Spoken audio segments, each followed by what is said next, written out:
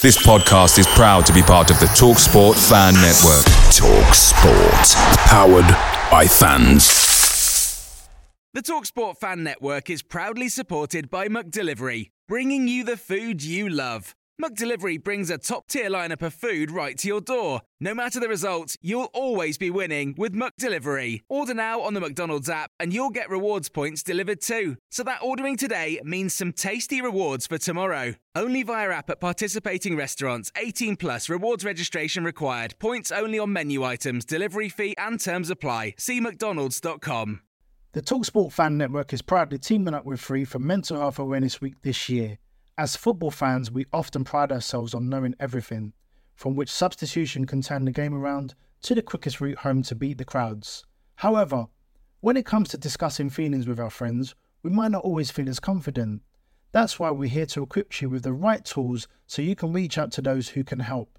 If your mates are struggling, let them know that the Samaritans are free to call on 116 123. That's 116 123. They are there to listen without judgment or pressure, 24/7, 365 days of the year. Let's all take a moment to talk more than football.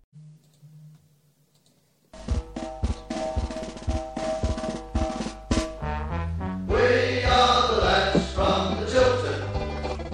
We'll support you till the end of the day. I've lost them again, I've got the military out looking for We're them. so happy, following the blues.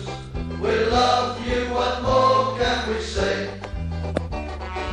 Birmingham City, down at St Andrews, we are I've lost all volume. society. The chant of Super Blues, ringing all around. Now all you blue boys know what we mean.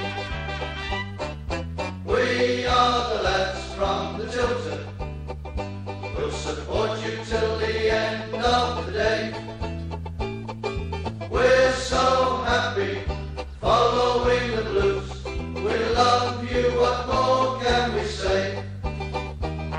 Let's see you in the cup, singing our song, helping and sharing the load. It's worth the point at home when we sing together. We're there at the end of the road. We are the lads from the Tilton. We'll support you till the end of the day. We're so happy, following the blues. We love you, what more can we say? We have a team that's tops here at St Andrews. They gotta give us what we're longing for. It's Birmingham forever. Let's hear it from the stand. So come on, City, sing this song once more. We are the lads from the Tilton. We'll support you till the end of the day. We're so happy, following the blues. We love you, what more can we say? We are the lads from the Tilton. We'll support you till the end Nick. of the day. We're so... Monday night, of course, 7:30 through till 9 o'clock tonight. And we've got a super special guest with us this evening, and Mr. Hipkiss is also back from his tooth surgery. Welcome to you, Paul. Thank you very much. Good evening, all. A.K.A. Mr. Sheen. And, of course, we have Mark Adams, as always, A.K.A. Mr. Robe. Hello, everybody. You okay? We have Mrs. Brown. Good evening. We have good self, and, of course, the legend that is Mark Ward, ladies and gentlemen.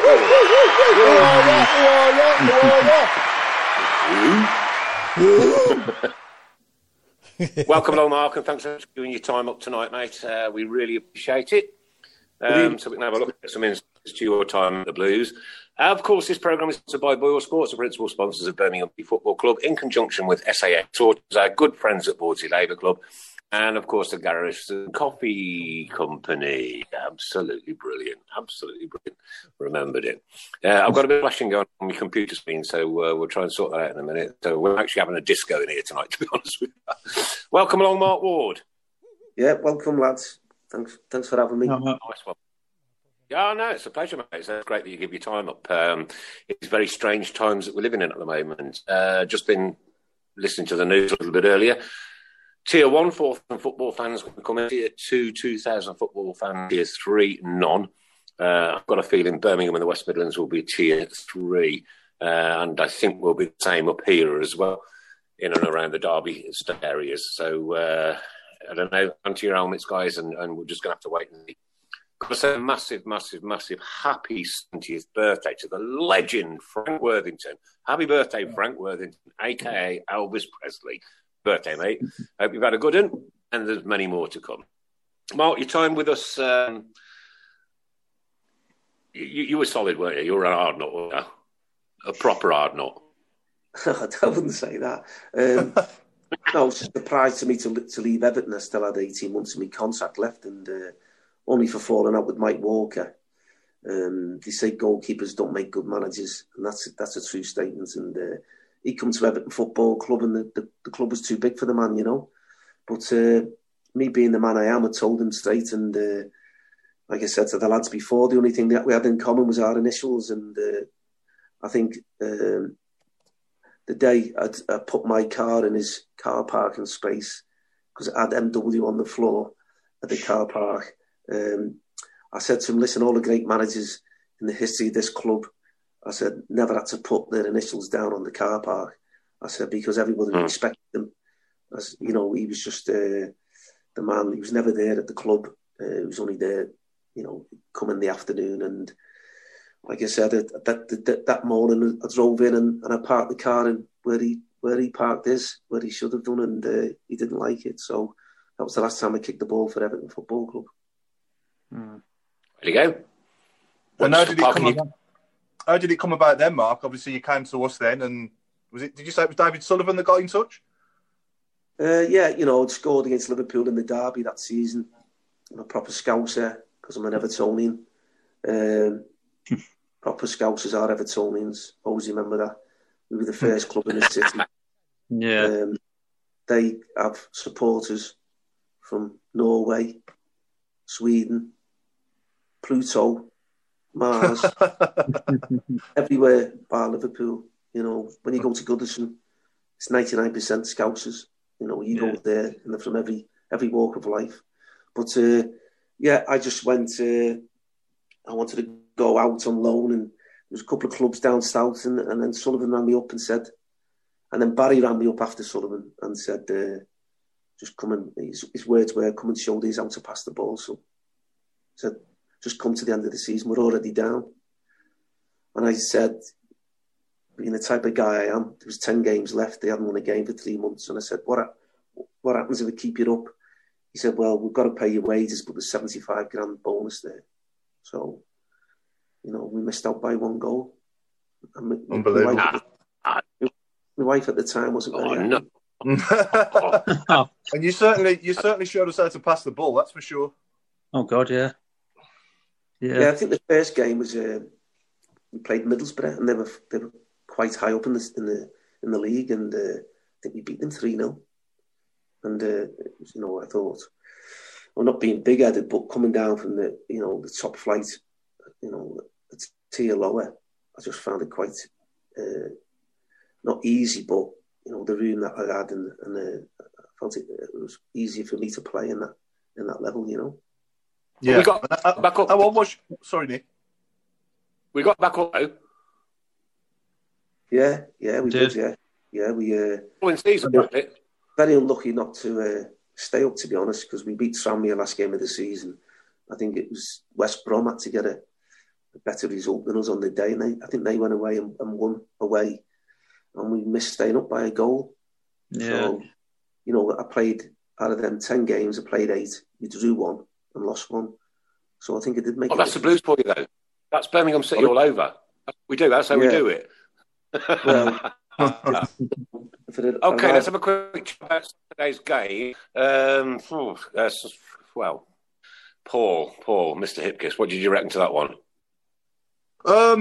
Yeah, wasn't pretty on the eye, but again, I'll go back to what I've said before, that we need to be patient. You know, he is still. I genuinely believe that he's still learning about the squad, and what's right, what's wrong, who plays where, and all that. And you know, it was all very defensive on Friday against Coventry at home, which obviously none of us really thought, you know, we had to do. But Wait, you know, if one of them Duke chances goes in, though. Sorry, Nick. I've got to correct you, Paul. It was away, not at home. Oh yeah, sorry, yeah, Yeah. So yeah, sorry, yeah. So we wouldn't expect to be defensive against Coventry away at home. I should have said sorry, not at home. Tough place to go. Yeah. But yeah, I mean, if one of them Djukovic chances goes in, then you know it's not all that bad, is it? So we did create the better chances. I did feel like we were the better team. Sorry, Nick. If all three had gone in, it'd been a lot better for me. Yeah. Well, you know the positive is we're keeping more clean sheets now. Obviously, people forgetting that, you know, we were getting rolled over every week before this season started, and he's only been here a few months. So let's give him a bit more time to get it right, and hopefully longer term, I'd like to think we'll create more chances and we'll be more entertaining on the eye.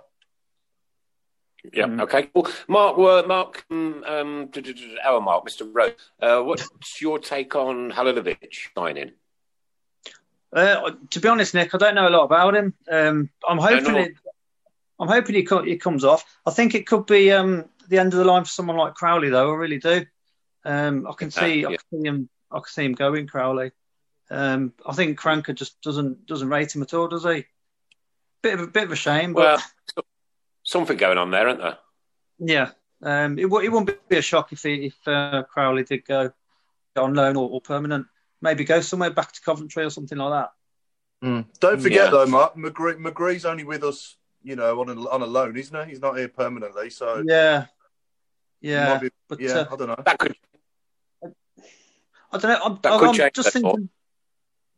I'm just thinking back to what when we had Paul Devlin, the other week, and it's what he said. Paul Crowley does appear to be like a five-a-side sort of player. Yeah. Can he do it week in, week out? I know it's a squad game nowadays, but personally, I think there's still a player in Crowley. Yeah.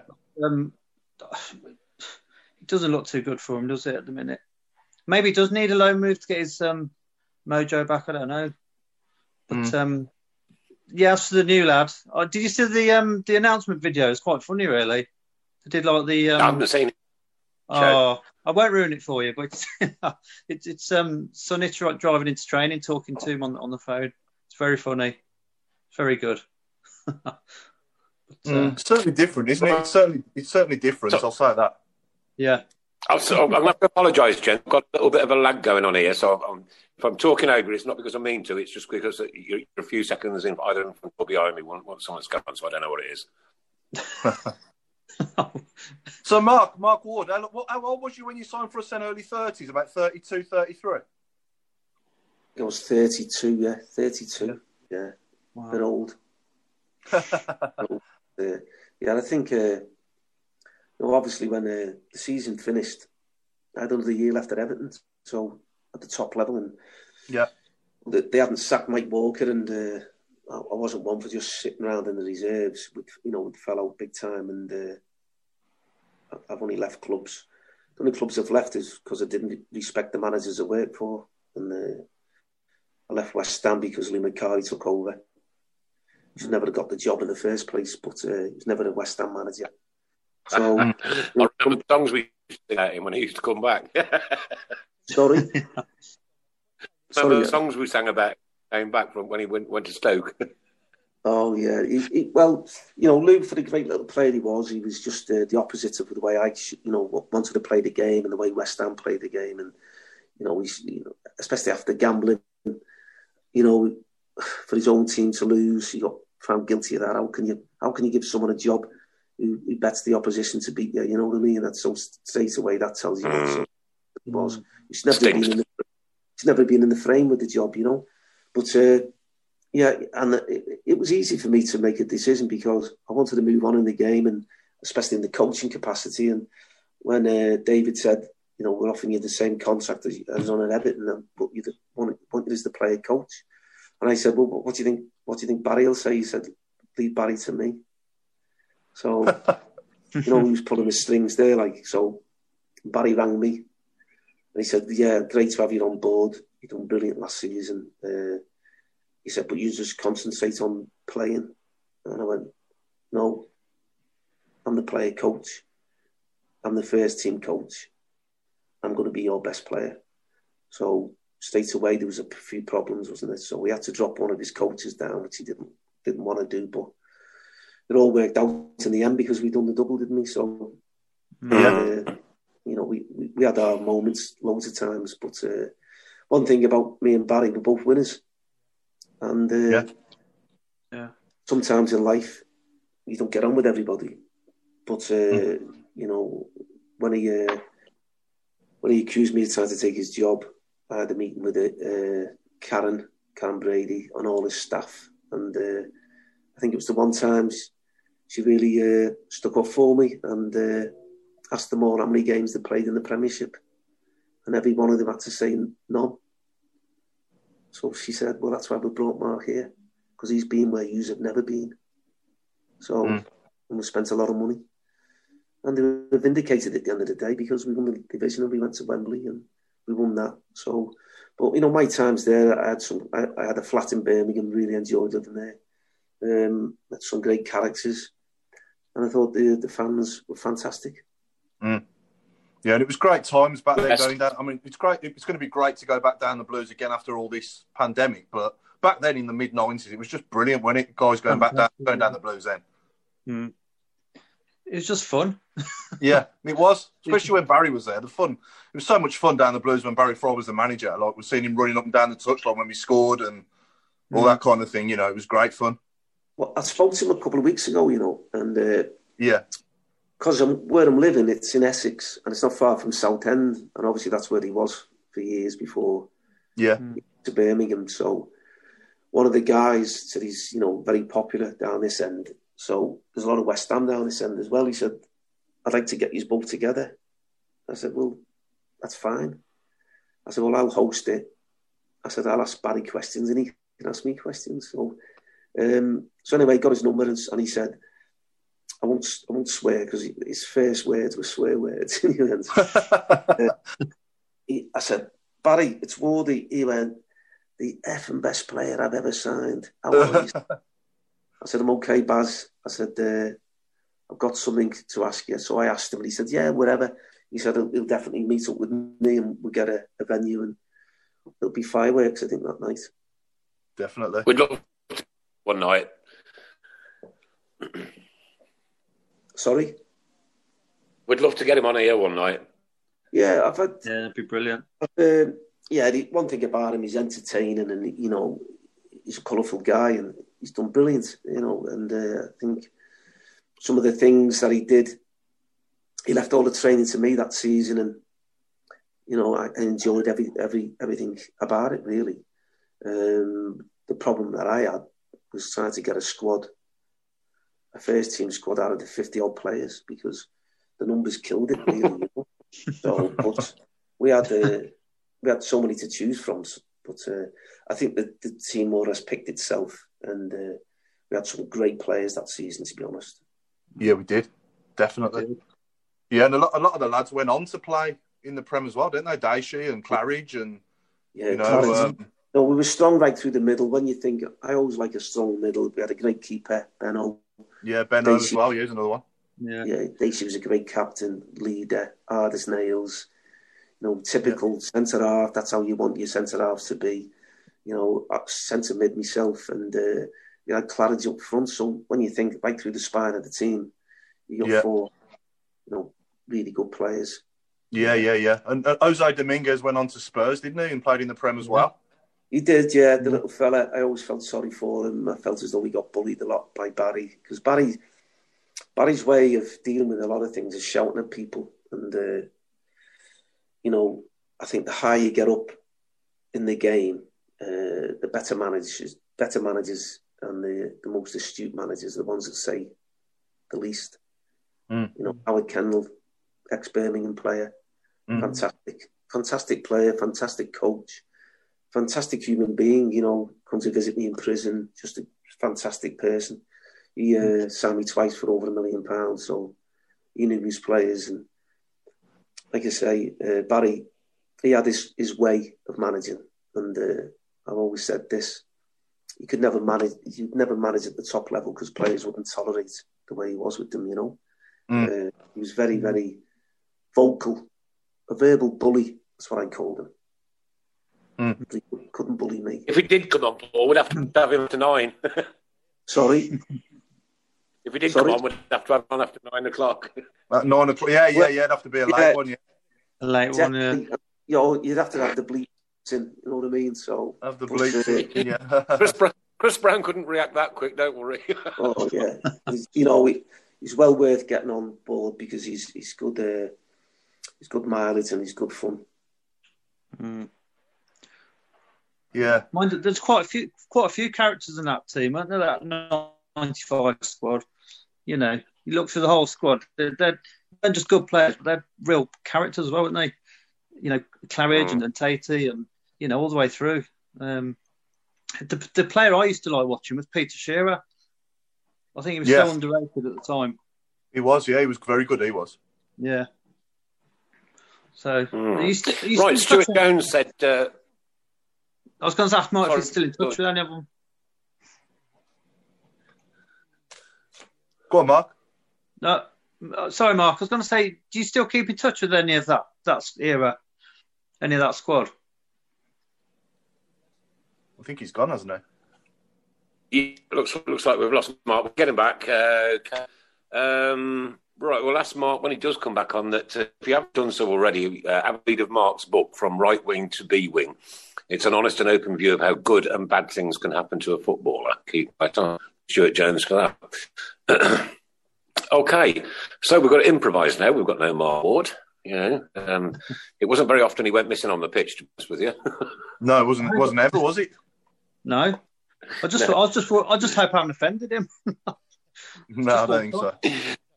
You're right. Okay, got 2 competitions going on tonight, ladies and gentlemen. Chris Brown, will you tell us all about them, please?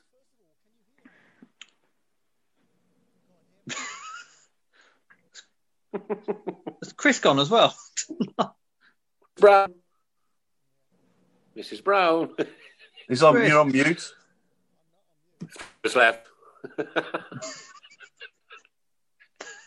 Love it when a plan comes together, I do. He's either pretending to be on mute because he don't want to tell you, or he's on mute. I can see him. His mic's not working. His mic's not working again. You got no mic? Got no mic. No. Oh. His mic's gone missing. Mark's gone missing. Mike's gone missing. It's all going Pete Tong. Just like Sky Sports.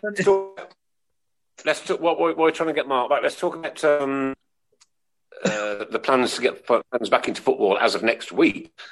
Encouraging, dangerous, I think, but encouraging. And of course, if you're in level 1, which Ray Hobro seems to be, he seems to think that he can get to the Blues, but I don't think he'll be allowed in there. 4,000 fans, or 50% of your capacity. Level 2, 2,000 fans, or I can't remember the other part of that one was, but 4,000 fans. Okay, it's going to be better than nothing, isn't it, Mark? Yeah, but how are you going to work it out? You know, how are you going to divide it? I don't. That's the thing. I really don't know. It's just. I don't know. I mean, to get 4,000 people turning up as well. What if they all turn up together? What if they're all walking down the same streets? The logistics is going to be a nightmare, isn't it? I mean, yeah. Sorry, Mark. Go on. I was saying, do you literally do a lottery draw? And if you get to go one week, do you get taken out the draw the week after? I mean, well, Stoke City come up with a good idea. They had, I think it was a red season ticket and a white season ticket. Yeah. Yeah. If you got the red, you can go to the game. If you got the white, you can go to the next game. Red one back onto the next game. So at least you get half of them. So, then obviously, lockdown 2 happened, and nobody's going anywhere, are they? No. But what if you've got 14 or 15,000 season ticket holders, and you know that's 7,500 each, isn't it? Sorry. So if you had 15,000 season ticket holders, which roughly we've got, it we're between sort of 12 and 15,000. Yeah. Then that's like that's 7. The maximum is 4,000, right? That's my point. Yeah. So Yeah, how it works out is if your ground only holds 4,000, you can only have 2,000 in. So how do you define who that 2,000 people are? It'll have to be a lottery, wouldn't it? We're going to have to be in it anyway. That's it. And as they say, I mean, like I say, those of us who are lucky enough to have a season ticket, but if you haven't got a season ticket, have you got any chance of ever going? Yeah, we got Mark back now. You're right, Mark. Sorry about that, my battery went. You're right, Mark. That's a bit embarrassing, sorry. But I had it plugged into one of them little chargers. I thought I had it plugged in, but it must have been the wire. I don't know. What do you reckon, Mark? What do you reckon anyway about fans sort of going back in between sort of 2 or 4,000, 2, 3 or 4,000? A load of, like I just heard the back end of that. How are you going to police that? How are you going to sign? How are you choosing fans? Yeah. You know what I mean? So, I don't know. It's ridiculous. So it's a bit of a lottery, isn't it? So the only way you're going to do it is like, I don't know, in like a draw, really. Because how can you choose? Exactly. And, you know what I mean? and going down the Blues with my dad and social distancing and being like 10 seats down from him or something. Yeah. You know, kind of like, and sat there in the freezing cold sort of, you know, I mean, don't get me wrong, it'll be great to go again. But for me, you know, I just, I don't know if I'm going to go like until it's all, you know, for me, it's all or nothing. Yeah. It's a difficult one. And 4,000 fans, like, look at the London Stadium at West Ham. If you put 4,000 fans in there, it's going to look empty, you know? Yeah. Surely, a stadium like that, you can still do social distancing. It's huge. You know, you could even get at least 12,000 in there. So, I don't know who comes up with all these numbers and things like that. You know, it's this COVID's really getting me down and a lot of other people. And, Boris misses numbers, yeah, I think. Yeah, it's just unbearable. You know, hopefully. Well, Jason Hughes said I saw Blues versus Field with only 4,100 fans at St Andrews. I was there for that game, and we've been there before. That was standing then. Oh, so it was a proper. That was a proper big stadium before it was redeveloped. Yeah. The thing is, though, what sort of atmosphere are we going to have with 4,000? You know, socially distanced. Yeah. It's going to be a joke. It'd be better than no fans, Mark. It's better than nothing, Mark, what's happening now is we're looking at completely empty stadiums, apart from the cardboard cutouts. So put 4,000 in. It's a start. It's to back, you know. And it's baby steps. I think it would be stupid. Yeah, it would be stupid. It would be folly to just open up and let everybody go. It would be stupid. Warren Starling says, hope they don't just look at the corporate side of the game. Hallelujah. I'll back that one. Yeah. And, but what else was that? Mark, Auntie Linda says, Mark Ward, Auntie Linda said, put 50 pence in the lecky. Yeah. Remember that? Brendan, we can have a party when we come back. Nick, hey, I'll give Reyes £4. Hey, to put money on the back of the telly as well. Oh, I remember that. Yeah, I remember that. Look, on a Friday, my dad used to take all the money and go for a pint. Mine too. So, Mark, Steve Paul, a very, very, very good question here, Paul. Will they turn away fans who are deemed medically vulnerable? I would say probably. Sadly, but probably. Don't know. Yeah. Can't answer that. That'll be down to all the... I done an event with Frank McAvenny, just before the lockdown down here. We sold 150 tickets. And I stood up, because I don't mince my words, and I said, listen, we're all one family here. We're all the West Ham family, right? And our song is Bubbles, so we're all in the bubble. I'm forever blowing bubbles. But listen, I don't want people coming back here in a week's time or whatever to this club and saying, I caught COVID because I was out here. I said, if you've got any underlying conditions, or you're very overweight, or you feel a bit nervous, just go home now. You can have your money back. I said, so everybody is their own safety officer. So you just mentioned there, if you've got a problem, you don't go to the game. You stay out of it. You stay out of it until there's a vaccine, and you know, don't put yourself in that position. And this is what I can't understand. Let the people who are healthy and get out to work and keep the country going. And the vulnerable, the elderly, and the people who've got diabetes and all this, stay away from everything. Simple, isn't it? It's simple. That is it. They're the ones who adapt. Yeah, I think it says get 3,999 fans in plus Jeremy. That would be a great atmosphere. Come on. Bless him.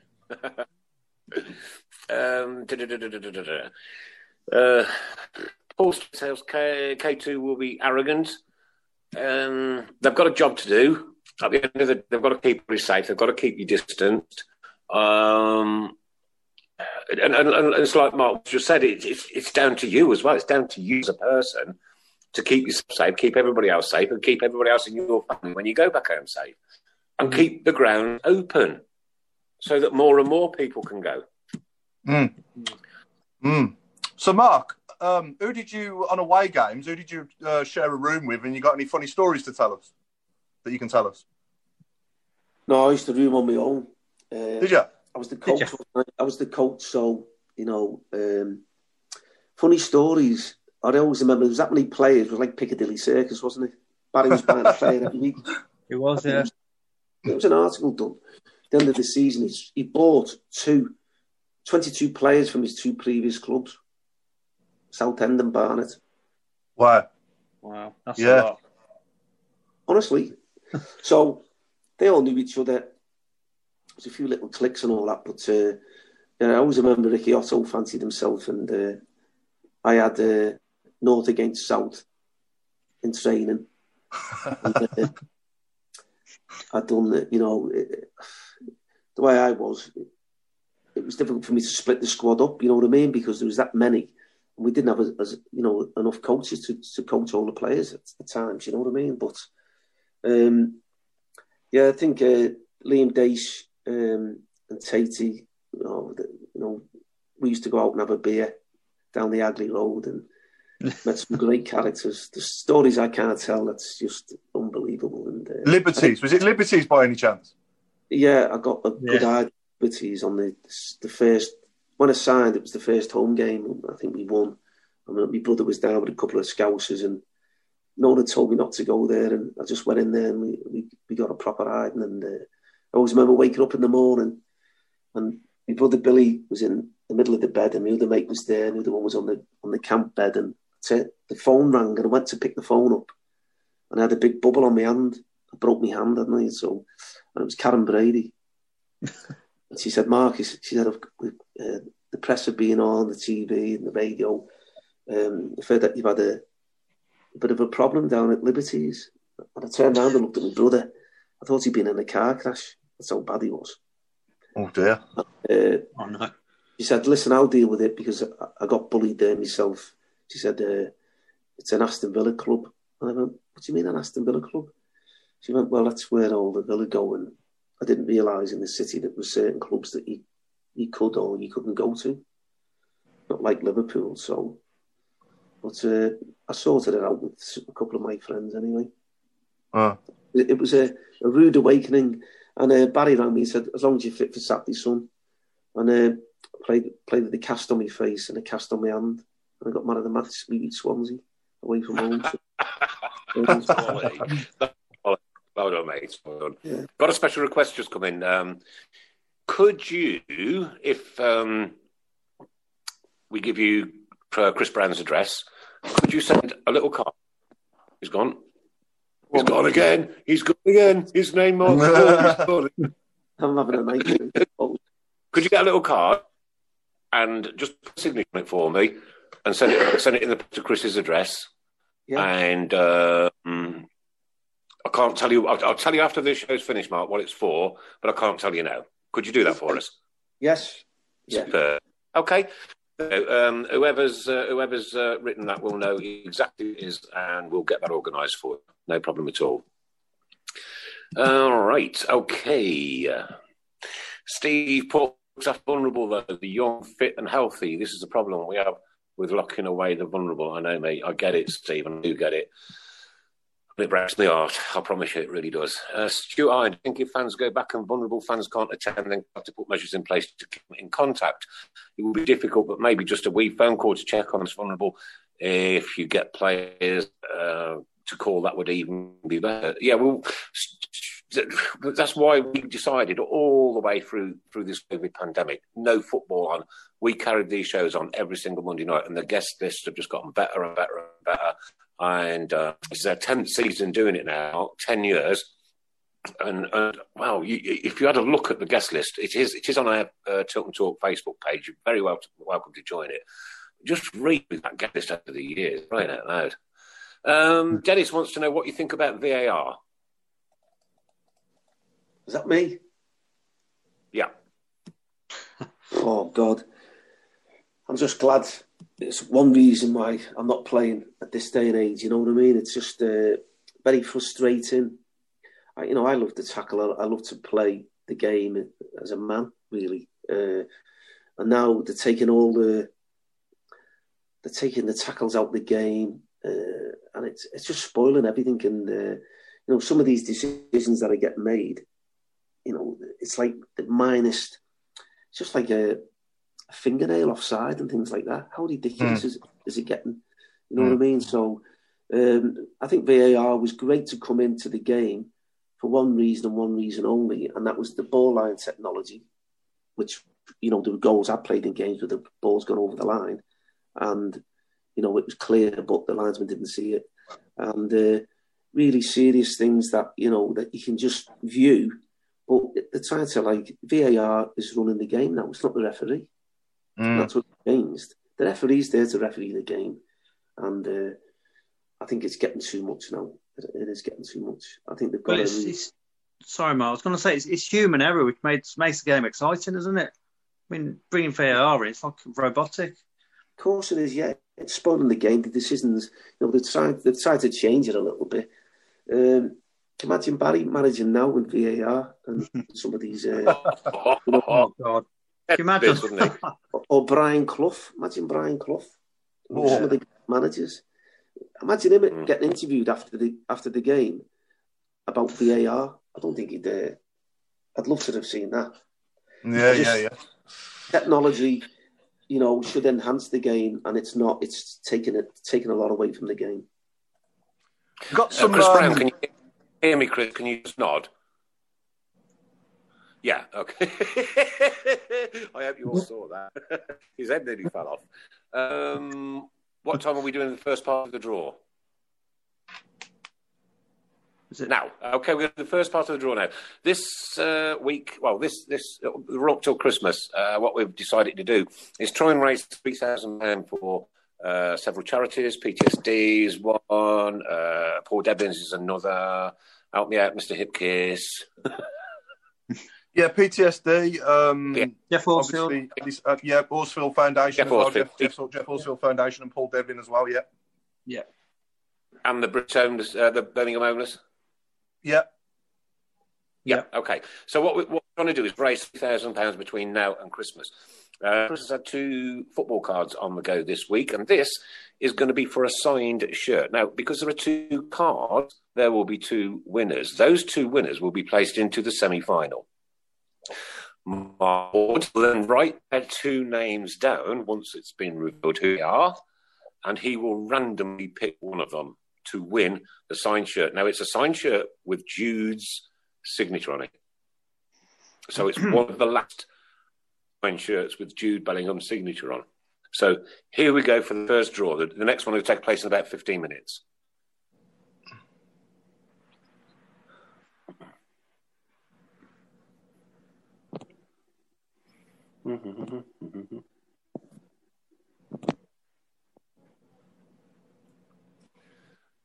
And we have T. Otten. Tottenham. Oh, I've got it right. Okay, Tottenham. Thank you, Paul. Tottenham. So, who was the winner on that one? No idea.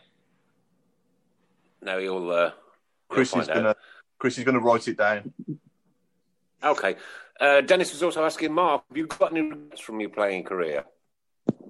Sorry, I missed that. Have you got any regrets from your playing career? Maybe not getting an England cap. I think I was very close when I was at West Ham, and the first season we finished 3rd. should have really won the league, to be honest. Liverpool was just, up to the last game of the season. If Liverpool hadn't beat Chelsea, it'd been West Ham and Everton for the championship, which in West Ham, in their days, it's never been done before, and it's the highest a team has ever finished in their history. So, I was lucky enough to play in every game that season, and it was a fantastic team with McAvenny and Cotty scoring 58 goals, and Devonshire and myself on the wings, Phil Parks, Alan Devonshire, Alvin Martin. What a great side. And we just ran out of games. And that's, I think Cloughy, I remember I destroyed Pearce a couple of times that season. And I think Cloughy said, take him to the World Cup. He's just destroyed the best left back in the world. And, I think I was, unlucky not to get a cap, really. Well, our first semi-final is in, ladies and gents, and it is whoever bolted Tottenham. It was the one and only Stav. Well done, Stav. Well done, Stav. You're in the final. Another 15 minutes and we'll draw the one out. Yeah, crack on, Mark. Sorry. Yeah, so regrets. Yeah, and probably the England cap that I never got. But and sometimes in life, you leave clubs early. I probably regret leaving Birmingham, but I had no choice. And sometimes like I left Everton to go to Birmingham, and they got to the cup final that season and beat Man United. So there's another regret. And but I'm one of them players who's got to play. A lot of players just finish their careers off in the reserves, but I just love to play football, and Birmingham City gave me the opportunity, and I enjoyed the 2 seasons I had there. It was fantastic. And how does it compare playing at St Andrews compared to Goodison Park? Well, we had some good gates that season. I remember. I think they started doing the kid a quid or something. Was it kids getting free? Yeah. I think parents were taking the kids to the games then, and I enjoyed the evening games. There was a special atmosphere, and whatever club you're out of, you're winning. The fans love it, and it's like Tottenham now. They're top of the league, and everything's hunky dory, isn't it? With Birmingham that second season, going back for promotion, automatic promotion, the pressure was on the club because they were by far the biggest club in the division. And, we were the big boys of that league where, especially at home as well, and we'd go away, everyone wanted to play Birmingham. They were the Liverpool or the Man United of the division. And, big game was a tough game. And, mind you, it's going back to the Wembley final. Going to Wembley, it was weird that we were actually favourites going into a final. Normally we were the underdog, but that I just felt, there's a lot of pressure that day because we were actually the favourite. And it wasn't the best of games, was it? From what I remember, I know we won and we had fun and everything, but it was really. It was a disappointing game, and I didn't. It was Carlisle, obviously, but it was the game with the golden goal, wasn't it? Yeah. Yeah. And it was a great game to be involved in, especially when you win with the golden goal, because you score the goal and then you see all the opposition just fall to the knees because they can't. It's over, isn't it? Yeah. So and it didn't work out, did it, for the rest of other competitions? I went to the very first goal game. I think it was against Swansea at St Andrews, and we scored the golden goal in that. And we scored the golden goal in the final. Yeah. So what we've done, Mark, what I'd like to do now, if this is okay with everyone, is just do the questions from in the week, if that's all right. Yeah. So what we do, Mark, we just put on our page and ask our viewers to ask you any questions. So first one is from John Smith. He's saying he supported Blues since 1980-ish. He is one of the best 3 players I've seen in the last 40 years. Wear the blue shirt. So grateful he came to Blues and ran the show from midfield. What made you sign for Blues? So I think you've kind of touched upon that, but any more to add? I think the 10 games that I had on loan, I just loved the club. I loved the atmosphere. The fans were great, and obviously I'd made an impression. I I could have just gone there. People go on loan and just stroll through it and not even bothered. And it wasn't the bonus of the money really, because I always remember we beat Tranmere, and then we realised Wolves had West Brom had won, so they stayed up by 1 goal. And I was flying out to the Cayman Islands the next day with my ex-wife, and it wasn't till going over the Atlantic she turned around to me and said, "Wasn't you on a bonus to keep Birmingham up?" And I said, "Yeah." I said, "I forgot all about it." So money wasn't. It was just I just wanted to play, and them fans at that last game were unbelievable. And even at Wembley the season afterwards, I think they took 55,000. Yeah, they hadn't been at Wembley a long time, and I'll always remember the fans, and living in the city was great. Yeah. Trevor John Smith is asking, looking back, what was your greatest memory playing for Birmingham City? Well, 2 really. The Wembley victory was great, and I got man of the match, it wasn't a great game, but I think winning the league at Huddersfield away, atmosphere, because they were a good side as well, and I think Claridge scored, didn't he? And he did. Yeah, tight. Yeah, it's just the build up to that game, and I loved the game. The bigger the game, the better the player I was, and get man of the match at Wembley. I've scored derby goals against Liverpool, but to me, that was right up my street, and I just loved the occasion because you'd worked all year, all the travelling, and it was all about let's do it, let's get it done, let's get it finished, let's get back up. Yeah, sure. Steve Jobs saying just ask Mark for his recollection of the 94-95 double season and that midfield axis of Hunt, Shearer, and yourself. Yeah, because we had a lot of players, but especially the midfield didn't really change so much. And Hunty was a great player, and Shearer was he was the one that was he was like the dog in there. He'd go and win the ball, and I loved playing with him because he admits himself he wasn't the greatest player on the ball, and when you've got someone there who can win it and just lay it off quickly, and then it gives me a bit of time, and I just love playing with Donoghue, Louis Donoghue wide, because he had that much pace. Didn't really need an unbelievable ball. So fast. Yeah, it was just like I just cock it onto my right foot and ping it over the fullback's head, and he was away. That lad was so. And I tried to coach him by slowing down, and he was so quick. He'd get into some really dangerous positions, and he'd do everything quick. I said, Louis, just slow down and try and, if you slow down a little bit, then we can catch up to you. But we had a lot of pace in the team, which really helped us, Yeah. Another great memory for me was New Year's Eve, 1994. We beat Blackpool at home, 7-1. 7-1, yeah. Yeah. Do you remember that? Yeah. I do remember that. And an offset for that is I went for the manager's job at Blackpool when I left Birmingham City. And one of the old directors, I had one coaching badge, but one of the old directors said, "Well, you haven't got all your coaching badges." And I said to him, "Well, I didn't have all my coaching badges when we beat you 7-1 at Birmingham." And he just shut him straight up, you know what I mean? So, incidentally, didn't get the job, like.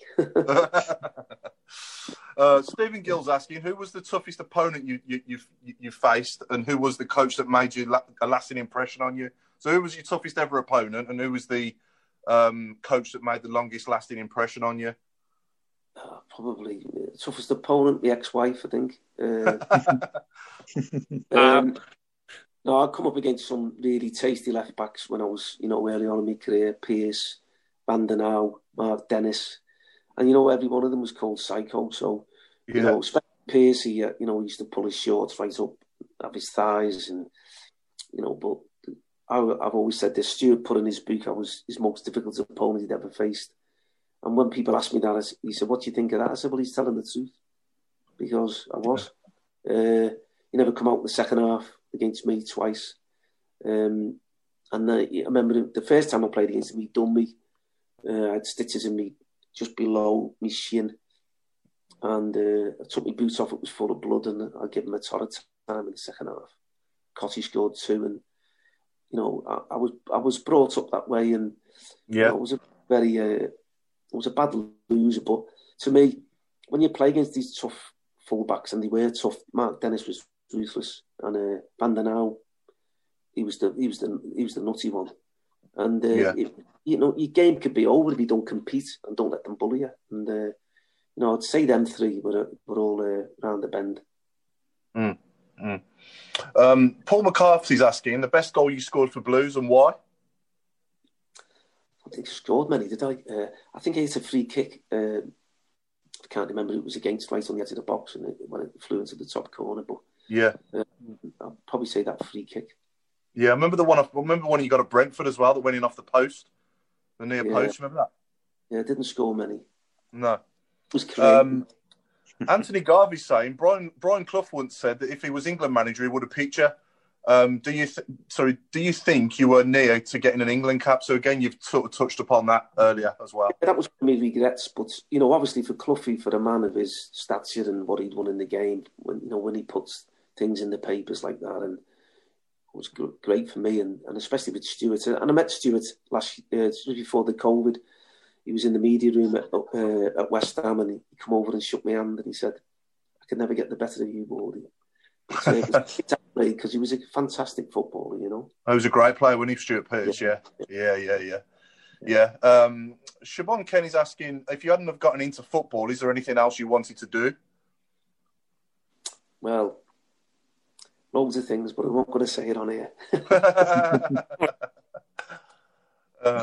Jason, sorry, go on. Go on. Ask me the next. So Jason Hughes, having played in the first final at Wembley to have a golden goal, what do you think of a golden goal set in a game? And he's also said that you were one of his favourite ever Blues players, just class. Yeah. So what's he saying? Do you think we should bring that golden goal back? Is that what he's saying? Kind of, yeah. What are your thoughts on it? And I guess that's sort of his question. Yeah. So if you bought it, yeah. Well, I think when the seasons are longer now. There's a lot of games to be played. So this extra time, I think it'd suit that, the golden goal, because you'd go for it, wouldn't you? Yeah. And we played at Birmingham. We're a very attacking side, and Barry, that's what he's all guns blazing, isn't it? And so it suited us really, because we did go for it and in the extra time, and it's a great thing to be involved in when you score that goal, because there's no way back for the opposition. Mm-hmm. And Dennis is asking, who's the dirtiest player you ever played on a pitch with? Van der Nauw. Van der Nauw? Oh, yeah, Van der Nauw was punch and kick you off the ball, and punches off Mark Dennis, and you wouldn't get away with it now, like. Yeah. So apart from toughest, then, who's the best player you've ever played with and against? The best player, Alan Devonshire, played with me at West Ham. What a player! Just when you think he signed for West Ham for £5,000 from a non-league club down in London, and it was just unbelievable. What a player! And played against, I think Dalglish was a fantastic player. Dalglish, yeah. Even though he's a red. And what about at Blues? Best player you played with at Blues? With at the Blues, you know what? There's some great players. Keeper was great, Benno. Yeah. Davey, so consistent, strong. I'd have to say, for consistency, I think I'd either one of them, Benno or Liam. Yeah. Yeah. It was a great squad. Wasn't it? You sport for choice, really, there. Yeah. And, I put Claridge in there. Cleggy was, I used to call him Stick at the Dump, because he never used to go home. He used to sleep in his car. Yeah. I said, you're not staying in here. You haven't even had a shower. So I'd go, and he nearly started crying. But great lad, a player that would give his all, and fantastic ability. Yeah. And then the Liverpool, obviously the 2 games against Liverpool in the Cup as well was special, wasn't it? You know what? You were gutted. You must have been gutted we didn't beat them, obviously. Yeah. Well, I missed the first penalty, but we murdered them at St Andrews, and then I also remember a lot on that night. I remember Barry put Dominguez on and then substituted him, and he was crying. He's walking past me crying, and I felt so sorry for him. And I think some managers have done it, and Howard Kendall did it, but I think, went to penalties, but we should have won it anyway. You know what I mean? And that's the quality of the side, because Liverpool were a great side at the time, and to take them over to games. And, what a goal by Otto though. Yeah, fantastic goal. Yeah, I always remember I went to watch Liverpool before the first game, and I said they'll play midweek, and I said to Barry, I'll go and watch them. And we all know what Liverpool are about, but I took something from the game because Ruddock was picking up the ball all the time, and there was no one around him. And what he was doing, he was putting a straight pass into midfield, and Manaman was coming from wide, and no one was tracking him, and he was picking the ball up, and he was causing mayhem. So I said to Barry, I want Claridge to mark Ruddock. He went, what? I said, I want Claridge to mark Ruddock. I said, because everything's going through Ruddock. I said, and he's causing mayhem. What do you effing mean?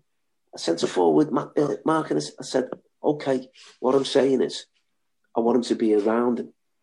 I said, and stop him getting the ball, because he's the one that is distributing it. And that was quite the success that we had, because when you're playing these top flight games and all that, you've got to look at the opposition and look at the strengths and the weaknesses. And to me, the strength was, and we sussed that out, and Manaman never got much of the ball in the two games because Cleggy was fit enough to get around Ruddock's feet. Mm-hmm. He was a special player, wasn't he, McManaman? McManaman was quality. Yeah, and you've got to stop players playing, Yeah. That was another player I liked as well, the left-back, Cooper. Gary Cooper, yeah. Yeah, Gary Cooper. Yeah. Didn't we have, who was the other fault? John Frame, wasn't it? Frame. Yeah. And then we had we have Franey and Cooper for left-back. He always reminded me of Ali Campbell, Gary Cooper. He liked Ali Campbell, didn't he? At UB40. He did a bit, yeah. Bevies with him. Then the UB40. Any questions now, Paul? Because there's more coming in. Okay, no, that's the questions done. Nick, do you want to do some live ones? Here we go. Jason Hughes, did you know about Tatis T-shirt at Wembley beforehand? Sorry? Did you know about Tatis T-shirt at Wembley before the game? No, I didn't, and I was very close. We've actually got a story off him firsthand. No, I didn't know anything beforehand, and I spoke to Paul about a month ago, so I'm still in touch with Paul. Really got on well with Paul. Great talent. He had his problems, but, fair play to him. Boyd, supporter of Birmingham, and to score the winner at Wembley. We got in touch over it, but that's the way it is. I thought it was good. Tatis' story is that everybody took T-shirt out of the box, and that was the last one. He said he didn't know anything about it whatsoever. Then he got called up into Sullivan's office on the Monday after, and he thought, I'm going to get rocketed. I'm going to get absolutely rocketed. And Sullivan invited him into the office, had him in, sat him down, he said, "Like your T-shirt. We're going to market it in the Blues Club shop." Quality. Yeah, I didn't realise, each city like Liverpool and Everton, you got Man United and City, but the rivalry between Villa and Birmingham, until you play for the club and you live there, you don't realise how intense it is. It's a big, intense club. Yeah, it is. Get to play in any games, Mark? I never played for Birmingham against Villa, but we played the other games, didn't we? West Brom and local derbies. You know what I mean? So I think there's only a few players that have played in a London, Merseyside, Manchester, and a Birmingham derby. I played in every city, haven't I? Yeah. The record. Yeah. So. Can't be bad. Right, trying to get this computer. Mark, do you ever meet up with any ex-Blues players from Brenda? We had a reunion a few years back. I don't know who organised it. I don't know if it was the club. And it was the team, that the cup-winning team and the team that won the league. And it was a really good night. Just great to see all the lads. Barry was there. Keep in touch with Liam Dace and Tatey. But I haven't bumped into any of the other lads, to be honest. It's just a lot of... Right, okay. There we go. So that... Yeah. Okay, so it's Luton up next away and then a home to Millwall. Thanks, Nicholas Malmesbury, for that one. Predictions for Luton away, Mark. Mark, with the robe on, I'll start with you. I've got funny feeling we're going to win at Luton. Don't know why. I just think we'll scrape it 1-0. Right, I'm going 4-0. Mr. Hipkiss? I'm going to go 2-1 to us. Right. Mark Ward, what do you reckon? I'll go the same, 2-1 Birmingham. 2-1 to the Blues. Okay, somebody's just gone red. I knew who that was. Who's got a finger in front of the phone? I think he's just putting his phone into the place saying, yeah, that's it. Yeah. I'll have to get a different phone. It's 2-0 to the Blues. Paul Sterndale, 2-0 to the Blues. We've got to start winning. We can't go on this. So Brenda said, Jeremy said, Mark, you've got to, if you can shout more than him, come on Blues. You've got to do it. You've got to shout come on Blues as much as you, loud as you can. Jeremy's on. Come on Blues, mate. Come on Blues. Come on Blues. You'd hear him from New Street Station, mate, I believe. Daniel Ricketts is for a boring 0-0 draw. Daniel, come on. Keep the faith, man. Keep the faith. Michael, Luton 1, Blues 2. Trevor Smith, Luton 0, Blues 1. Yeah. Dave Twine, 0-1. Okay, so it's back to Mrs. Brown now and his hand signals. Let's do the second part of the competition draw to see who else is going to find out for the full-time draw for the signed shirt in about 15 minutes' time. Mrs. Brown. Brad scroll across. Yeah. There he is. Right, okay, you've got a card. 1 second, he said. 1 second it is. That's 1 second.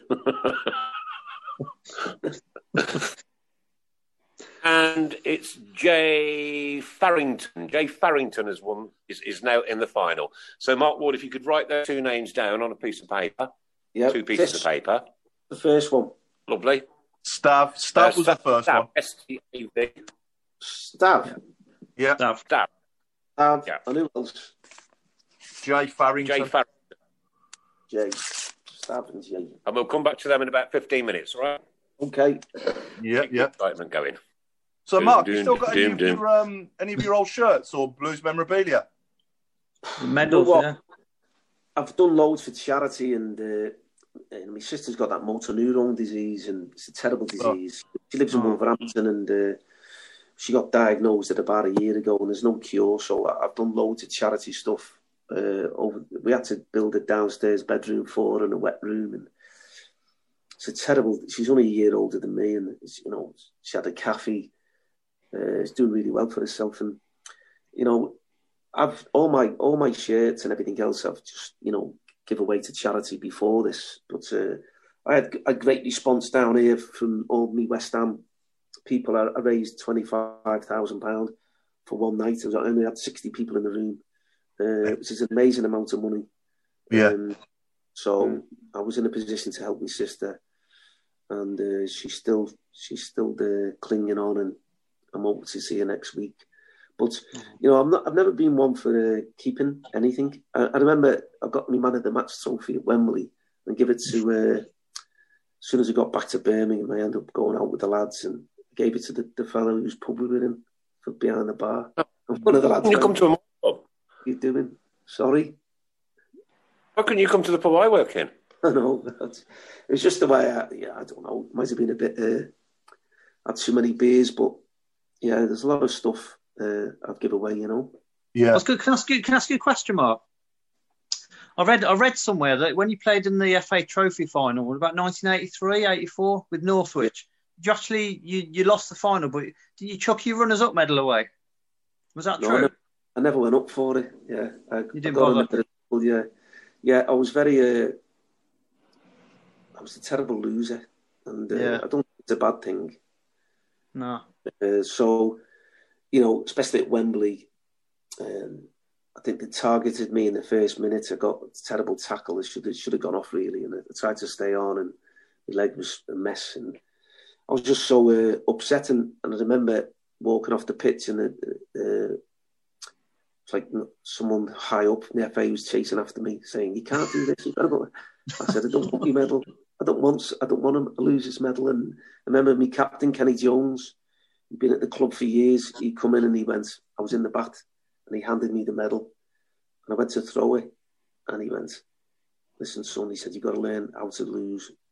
And he said, "Just take it." He said, "And you're going to be in a bit of trouble." I did get in a bit of trouble over it, but, you know, something, I was only 18, so I didn't change much, though. I can understand that emotions, you know. When the Blues lose, if they lose just a normal league game, I'm vile. Don't speak to me for the rest of the night. Yeah. Stab's our finest, yeah? He said, "Come on, Mark, you're a legend. If he loses, or would you do a signed book for the loser? Because that shirt is iconic. It's iconic. Would you do a signed book for the loser for us, Mark?" My book. Hey? My book. Is that what he wants? Yes. My book to be signed? Yeah. For the loser, the person who doesn't win the signed shirt, I think you mean, yeah. It's all the books are sold out. It's that good. They're all gone. Are you going to stab that? No, it's fine. No. It's fine. Well, what I'll do is I'll get one, and because I love the Blues, I'll get him. I'll get one, and I'll send it to the loser. Top man. Superb. If you send it through to Chris Brown, we'll make sure 100% that it gets to the recipient. Yeah, really kind. Well done. There you go. What a ledge. What an absolute legend. Well, 25 minutes of the show to go. Blimey. Welcome, Vic Singh. Hope you get soon. Saw you post in bed the other night. Sort yourself out and get back to us quickly. If you can. Not if you can, but... Yeah, Stab Smith says it's an awful disease and hard to watch a loved one deteriorate like they do. I think it's either his sister-in-law that's that passed away with it. Can you say, is there anything we can do for you, Mark, at any time? You know, just let us know. We've got a lot of people out there. There's been a lot of sports people who've had it recently, you know, rugby players and, you know, even a footballer from Wigan, I forget his name now. So it's been highlighted a lot in the press and things like that. It's just a terrible disease, and I just wouldn't sit on anybody, you know. No. Paul, could you take us through the 1 to 11? Because Craig Courtney can't wait for it. Yeah, so Mark, we asked you to pick your 1 to 11, didn't we, from the players you played with for us? Yes. So what we going, 4-4-2? Yes, I missed one out, didn't I? Yeah. And we normally don't let the guests pick themselves either, but, you know, we'll allow it for you. I've done this loads of times and, like, for different clubs and things like that. And you didn't say that I couldn't pick myself. So I've had to put myself in my team, haven't I? Because there's no one. Of course. Well, you would. You'd be the first name on the team sheet, but yeah. Exactly. So yeah, it was Ian Bennett in goal, and then right back Gary Poole. I think it picks itself, this team, really. Anybody who was there all through that season, there wasn't many. To me, this was the strongest side, but it wasn't always Mark, the side. You cut your head off again, Mark. You cut your head off again. Can you hear me now? No, the top of your head's cut off. Oh, sorry, mate. Yeah. So, so I had Ian Bennett in goal, and then Gary Poole. Yeah. Liam Dace, Chris White, Premier League winner. Yeah. And they had a good understanding.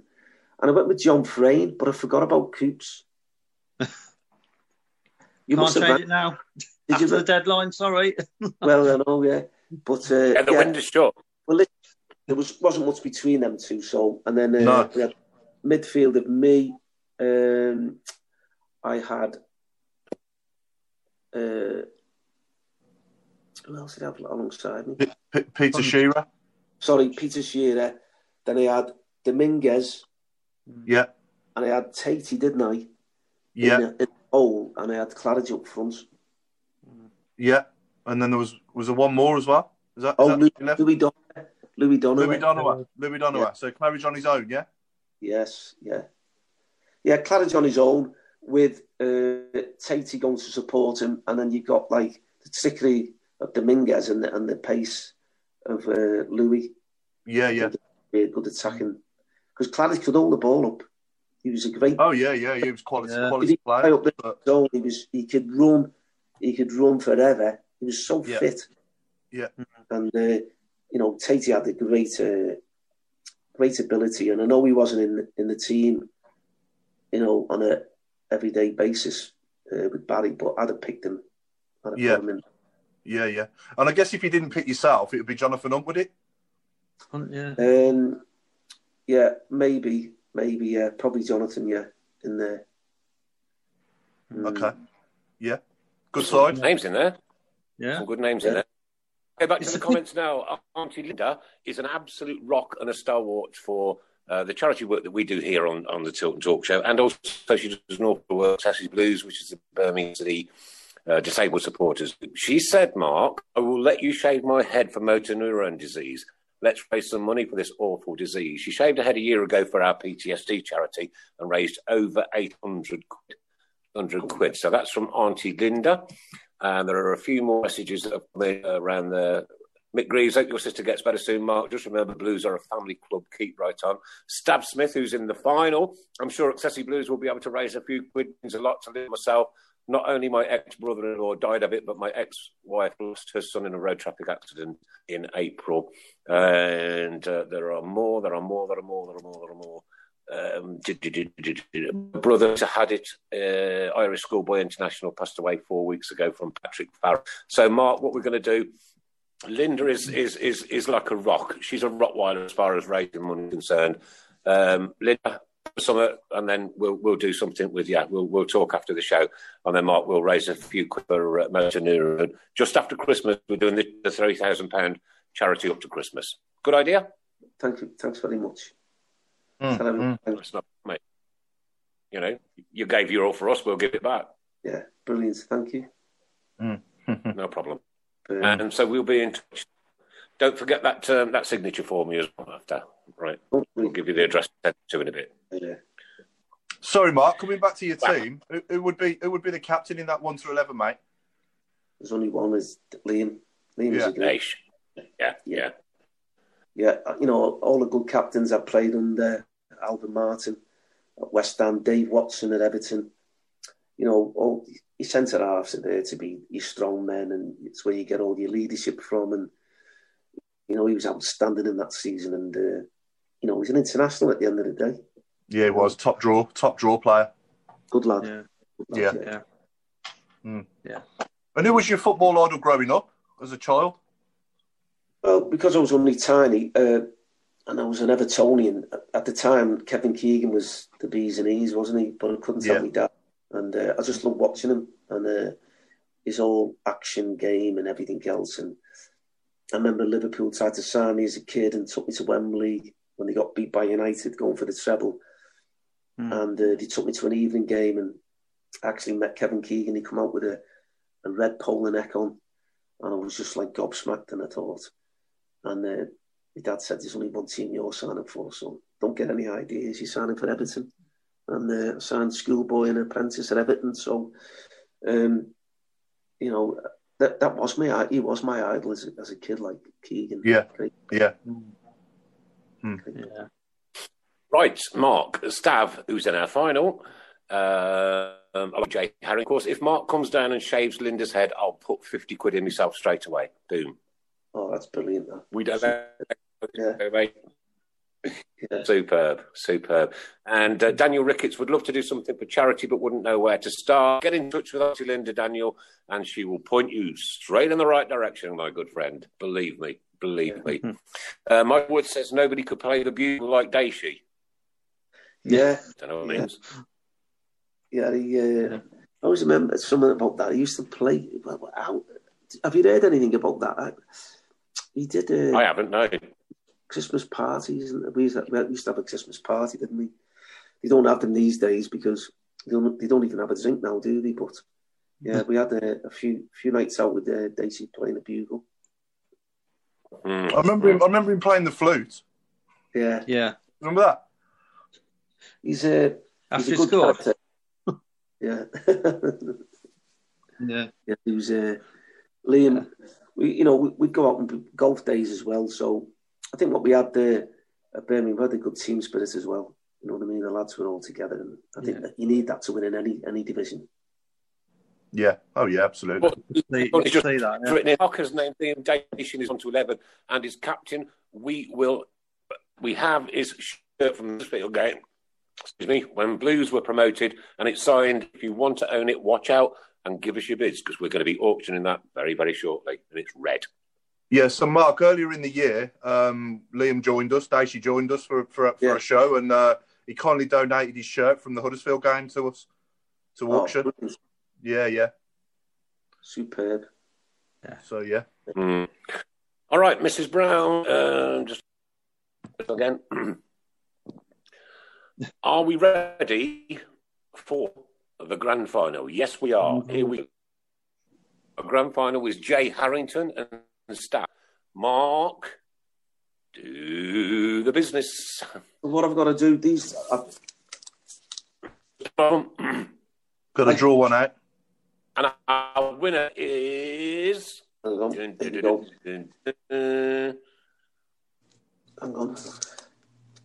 Jay Jay Harrington. Harrington, yeah. That will be winging its way to you very, very shortly. And Stan, unfortunate, mate, but I know you're going to look forward to the book and I'm going to look forward to the signed version. Mark will sort it as and when he possibly can. So just bear with me a few days on that one. Okay. Well done, Jay. Yeah. Mr. Jay Farrington, wasn't it? Was it Farrington, yeah? Yeah. Farrington, yeah. Stabs also said, I can't wait. I've got Liam Dacey's shin pad from the Huddersfield game. Want to get that as well. Winner. Jay Farrington, well done for winning that awesome it's a good prize. signed shirt. It's got Jude's signature on it and it's one of the last official ones that ever had his signature on. So, well done. Well done. So sorry, Nick. We're into the last 15 minutes, Paul. I know, yeah, I know. Are we doing the last 15 this week, or should we? You know what, Paul? We missed you that much last week, Paul. But this week it's going to be anything to do with going to the dentist, anything to do with going to the dentist and football, anything to do with going to the dentist and football. Are you still in pain? It's not quite right. It's nothing like it was this time last week, but it's going to take a few weeks to heal. I had a tough pull last week, Mark. So. Oh yeah. Yeah, I'm missing it. Yeah. Chewing gum just isn't the same. So any more funny stories, Mark? Any more funny stories, Mark? Any more funny Barry Fries or any pranks that the lads did on each other or anything like that? What was it like in the dressing room? Well, it was a bit split, the dressing room at first. You know what I mean? It was just like, I think, because Barry's brought a lot of players from Barnet and Southend, so them lads were clicky, weren't they? Because when you got a nucleus of players all from the same club, and we had to try and break that down. And I just took things from my ex-managers and tried to do simple things in training. And to be honest, there wasn't much coaching to be done. It was just a matter of trying to get them fit and into a method of playing, really. And Barry was very, very vocal, as you know, on the sides. But as regards of organising things at half-time, God, it was just a complete and utter waste of time because it was that many swear words and screaming and shouting. Nothing ever got sorted out. But, I lived down there. I loved living in Birmingham. It was a place that I never lived. I lived just off the Hagley Road. I had a nice flat off there. So, but, I enjoyed the nightlife, put it that way. You're quite in a handy location there as well, aren't you? You've got Broad Street as well, not far. Yeah, it was too handy, to be honest. But, got to meet a lot of famous people in the city, to be honest. And, I remember going out with Tatey a lot, and he showed me the sights of Birmingham. Good stuff. Good luck. Yeah. Quality. I've got a few coming in. First one from Wayne Linden. We've got Mark Dentist. Adrian Teeth. That's Heath. Robert Lenar. Mo Lenar. Where do they do it? I can't beat them, mate. Oh, Carol. Sorry about this, but Aston Driller. Oh, Carol. Ooh. Carol. Paul Bracewell. I bet you played with him, didn't you, Mark? Everton? Bracewell, no. I'd left, but Yeah. Yeah, he was in the 80s. Good player he was. Yeah, it was very good. Yeah, but I remember the story. Like Cleggy, Claridge liked the bet, didn't he? And David Sullivan had a lot of horses at the time at Birmingham. They were all like Daily Sport. You know, that was under the banner. And I remember us pulling up to Brentford Football Club, and the race was on the telly. And I used to like the race myself, and I could see Sullivan's horse ready to go into the stalls. And I said to Cleggy, the chairman's horse is running here, Cleggy. Look at that 33-1. And I always knew that the horse was from his stallion, like soft ground, and it was really raining heavy. It was at Newbury. I said, I'll have a tenner each way on it. He said, so pass the 20 quid, tenner each way, 33-1. And Barry said, Cleggy, see, when you can't swear and all that, it's not as the same. No, yeah, I know what you mean. Yeah. So he went, Cleggy, and so Cleggy's put the £40 in his top pocket and was just rubbing his hands together, saying, "The easiest money you've ever took," and all that. Like it's like taking money off a baby and all that. Anyway, everyone was watching the race, and as we just pulled up to the stadium, it was at the back of the horse, and it just got up on the line, put its head up right on the line. It was a photograph. He went white. So it was a lot. It was nearly a bag of sand, wasn't it? Yeah. Bag of sand. We've heard that story once or twice. I said to him, he was just like, his bottle had gone. He just put him right off his get. I said, listen, I don't want the money. I said, just leave it. Don't. He said, are you sure? I went, listen, I'll keep me 20 quid, but don't want the winnings. No, give us that back. Anyway, Barry wouldn't, would he? Barry, it's like £450 like, but he never done that again. Put it that way. He scored as well, to be honest. Brilliant. Yeah. Can't be bad. Yeah. Quite a few more coming in now. We've got Paul Rince, Chris Marsden. Chris Marsden. Yeah, I'll get that one. Filling Summerhill. I was reading that one. Mark Dental Ward. Manuel Petit. Terry Butch Dentist. Enamelin Hughes. That's a good one.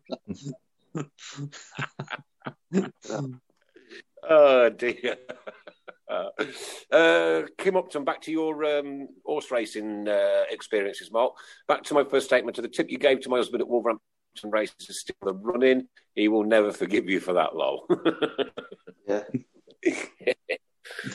Yeah. No, gambling, it's not for me. Horse racing for me. I'm not all for it. So it's the way it is, isn't it? Yeah. I don't mind the flutter, but I'm not horse racing.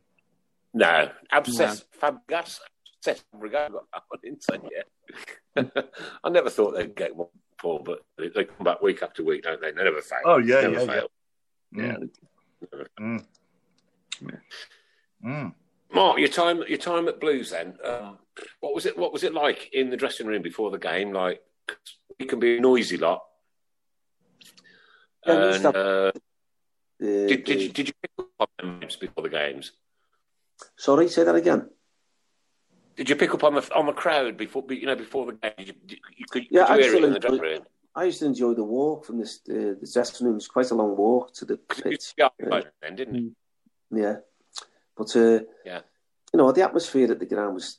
I thought it was a great place to play football. I was lucky enough to play for some big clubs, and I've always said Birmingham. The 2 years I spent there was fantastic. And when you think about it, I don't think I was on the losing side many games. Even then, 10 games on loan, they won 8 of them. So I'm a great believer in I knew I'd made a difference that season, and I was hungry to go back. And I think them 10 games, it gave me an insight to the club, the fans. Barry wasn't my type of manager, but I took that on board because I thought I was still playing. And when you can still play, you can influence games. As a coach, and you're not the player coach, you're just on the line and you're just shouting out orders. But when you can get your foot on the ball and you can do things, I think that really helped me as well. When you ended up at Huddersfield, Mark, would you say you sort of fallen out of love with the game? Had your passion for it gone? Yeah, I was really upset because I thought, what I'd done at the club at Birmingham in a short space of time, I thought I might have had an opportunity, Barry had moved on or whatever to take over there, because it's, even Barry has said in the past I had the qualities to be a manager. Because being a manager some great footballers have become bad managers. So, I think what I had the honesty, and I played in most divisions, and I could still spot a player from, I think now, if I was going to be involved with the club, scouting would be a fantastic job for me, because, I know a player, I can see a player from miles away, and, everyone thinks they know a player. Everyone thinks, they've got the favourites, this, that, and the other. But to me, weighing up players from lower divisions, especially, who can improve as they go along, because there's always improvements in players. And I think that's what I had from Everton. Let me go at 18 and saying I wasn't big enough or strong enough or quick enough. I never got any bigger. But I tell you what, I got stronger and I got quicker. And sometimes you really need to improve your game, whether it could be physically, be athleticism, or working on a part of your technique. It's easily done. And some players just lack a little bit of their game to master and become a proper player. Interesting. Quite a few more coming in through the dental regions, and I think I've picked me winner. We've got Filling Neville. This is one. This is up there. Michael Flossell. That's a good one. Paul Rince we've already had, but I think like this one. Trevor hurts a lot. Yeah, that's very true. Yeah. Don't get that one. We've got Blue Minty Gel Merrick, and John Scales. This lot of mad kid, honestly, they're mad as actors. What about Spit Simons? Remember Kit Simons? Oh yeah, Spit Simons. Spit Simons. Good one. Yeah. Yeah. So no, it really was a pleasure watching you play for us, Mark. Thanks for the memories, mate. It really was good times. Well, yeah, it's a pleasure coming on, lad. Yeah. Final. I'll get that book signed, and you have to give me an address, and I'll send it to who's having it. We'll do. Stav. I'll get you to send it to Chris Brown, yeah? Yes. And then we'll get it past. Yeah. Superb. Yeah. 5 minutes to go till the end of your time. Where has that gone to? We told you to go quick. Listen, I'm usually in bed now. I get up very early. Yeah, what's up? So are you still involved in football? If not, what are you doing nowadays? Well, like I said, I'm working for a water treatment company, so I'm in the Royal Free Hospital tomorrow. It's like a building site, one of the wards, so I'm in charge of it there. So we put all the water in, all the water softeners to soften the water before that gets mixed with the blood for the dialysis. And because of this COVID, one of the problems with people who've had COVID badly, the kidneys fail. So my boss we're flat out. I'm in Ireland in a couple of weeks. We've been all over Scotland, Wales, Devon. So we work a lot away, and it's quite intense because they want these dialysis units done as fast as possible in case there's a big second spike. But hopefully, they won't have to do that. Have you had to work in Brum? Wolverhampton. We've done something in Wolverhampton and Birmingham. Yeah, they have these satellite, dialysis units now. Usually they're on industrial estates. You wouldn't even know that, they're there, and it's like they're getting built all around the country because there's not enough dialysis units if loads of people need dialysis. Yeah. Mm-hmm. Yeah. It's very interesting. Yeah. Just to confirm as well, next week's guest, we've got the pleasure of Ian Atkins joining us.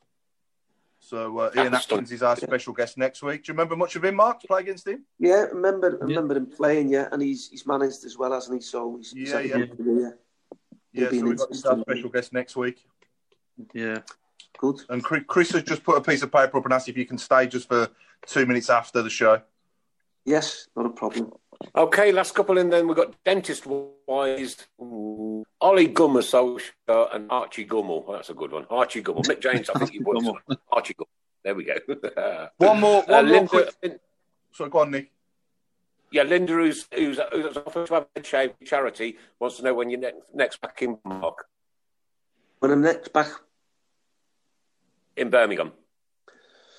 Well, I'll go see my sister. She lives in just outside Wolverhampton, so I'll probably be up before Christmas because I'll be working away. I've got quite a bit of time off at Christmas, so I'll probably be around then. Okay. It's all out after next week anyway, so hopefully we can get that done and you can meet up with a shaver Bonsoff once again. Yeah, this is just the head she wants to see. Again. Paul McCarthy, great show. Keep it up. Jason Hughes, Listerine Atkins next week. Okay, yeah. Yeah, one quick last question from me, Mark.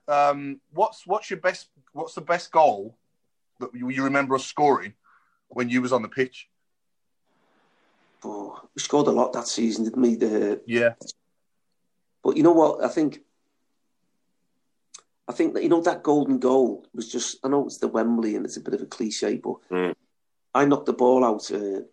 We just wanted the game to finish and I knocked the ball out to Ricky Otto. He done brilliant and it was a quick cross and Tate, it just glanced off his head and he knew what he was doing. Yeah. And to me, I think, to win a final at any level, especially at Wembley, and the elation from the fans and everything, it was fantastic. I think that goal, I'll always remember that. Yeah. Mind you, we didn't have much time to celebrate. Didn't we had Brentford like 2 days later, didn't we? I think so, yeah. We did, yeah. And I remember it was on the TV, wasn't it? And someone dragged me and I got presented with this Man of the Match award. And all the lads are getting all the photos done, with the trophy and everything. And I was never on the photo. And I was a bit gutted about that. Interviewed by Sky, was you? Yeah? Man of the Match? It was. I can't remember it was. Yeah. I think it was, I mean, I was there with my dad, but I think it was the first sort of final to be sort of, I think it was on Central, wasn't it? Yeah, it was. Was it? Yeah. The first time they'd ever sort of shown it. Yeah. On mainstream. It was a big game. To be honest, Birmingham hadn't been at Wembley for so many years. And I remember doing loads of interviews and everything. And the build-up to the game, it was like an FA Cup final because the way the fans had just, warmed to Birmingham going back to Wembley after all them years. It's a fantastic day out. Well, ladies and gentlemen, that is about all we've got time for on the Tilton Talk Show. It's been an hour and a half of absolute pleasure talking to our legend, Mark Ward. Thanks so much. Lots of people are saying thank you so much for all the memories and the 2 great seasons you had with us, a promotion and a Wembley visit and taking that trophy. But we're going to ask for more. Mark Ward, ladies and gents. Mark Ward. Thanks very much. So from Mr. Hibbs, a.k.a. Mr. Sheen. Good night, all. And from Mark, a.k.a. Mr. Robe. Good night, everyone. Please stay safe. Chris's microphone isn't working. I'll say good night on behalf of him. And it's good night from me. Thanks for being with us on the Tilton Talk Show, sponsored by Bill Sports in conjunction with SAS Auto and, of course, Borsley Labour Club and the Gareth Popper Company. Thanks for being with us. Stay safe, everybody. We'll see you back here next Monday, 7:30 through till 9. And let's hope we get a good win to talk about. Good night. Keep right on. Ladies and gents, Mark Ward, thank you so very much. Thank you. Thanks very much. We'll support you till the end of the day. We're so happy following the Blues. We love you, what more can we say? Birmingham's the team. Down at St Andrews. The TalkSport Fan Network is proudly teaming up with Free for Mental Health Awareness Week this year. As football fans, we often pride ourselves on knowing everything, from which substitution can turn the game around to the quickest route home to beat the crowds. However, when it comes to discussing feelings with our friends, we might not always feel as confident. That's why we're here to equip you with the right tools so you can reach out to those who can help. If your mates are struggling, let them know that the Samaritans are free to call on 116 123. That's 116 123. They are there to listen without judgment or pressure, 24/7, 365 days of the year. Let's all take a moment to talk more than football. Away days are great, but there's nothing quite like playing at home. The same goes for McDonald's. Maximise your home ground advantage with McDelivery. Order now on the McDonald's app. At participating restaurants, 18 plus, serving times, delivery fee and terms apply. See mcdonalds.com. This podcast is proud to be part of the TalkSport Fan Network. TalkSport. Powered by fans.